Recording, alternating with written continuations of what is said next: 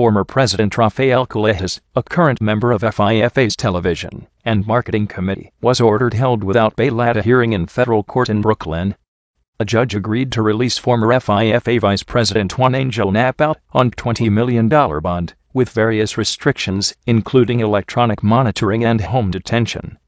Both men are facing racketeering, conspiracy and wire fraud charges for their alleged roles in a bribery scheme involving lucrative broadcasting and hosting rights for the World Cup and soccer's other biggest events. Their lawyers left the courtroom on Tuesday without speaking to reporters. Colejas' appearance came after Honduras officials say he decided to travel to the United States on the advice of his lawyers.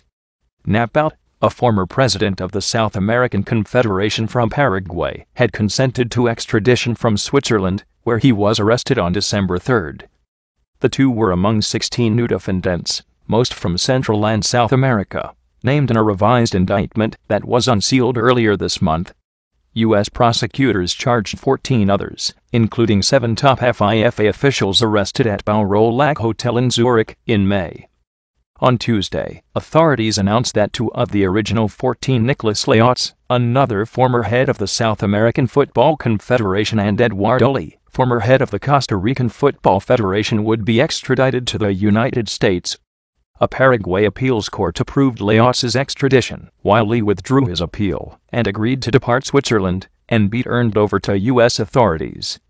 The indictment alleges that in 2012 a marketing firm wired $500,000 to a Panama bank account so it could be paid as bribes to Colejas and another soccer official in exchange for broadcasting rights to qualifier matches for the 2022 World Cup. The indictment identified Napout as a member of a block of soccer officials known as the Group of Six that would receive annual bribes in exchange for supporting FIFA contracts with another marketing firm. In a year-end letter to 209 FIFA member federations, suspended FIFA President Sepp Blatter has written he is bewildered by allegations he faces and will go before the FIFA Ethics Committee on Thursday with a strong belief in justice. He wrote that, although I have been suspended, I am not isolated and will certainly not be silenced. Colejas served as president of Honduras from 1990 to 1994.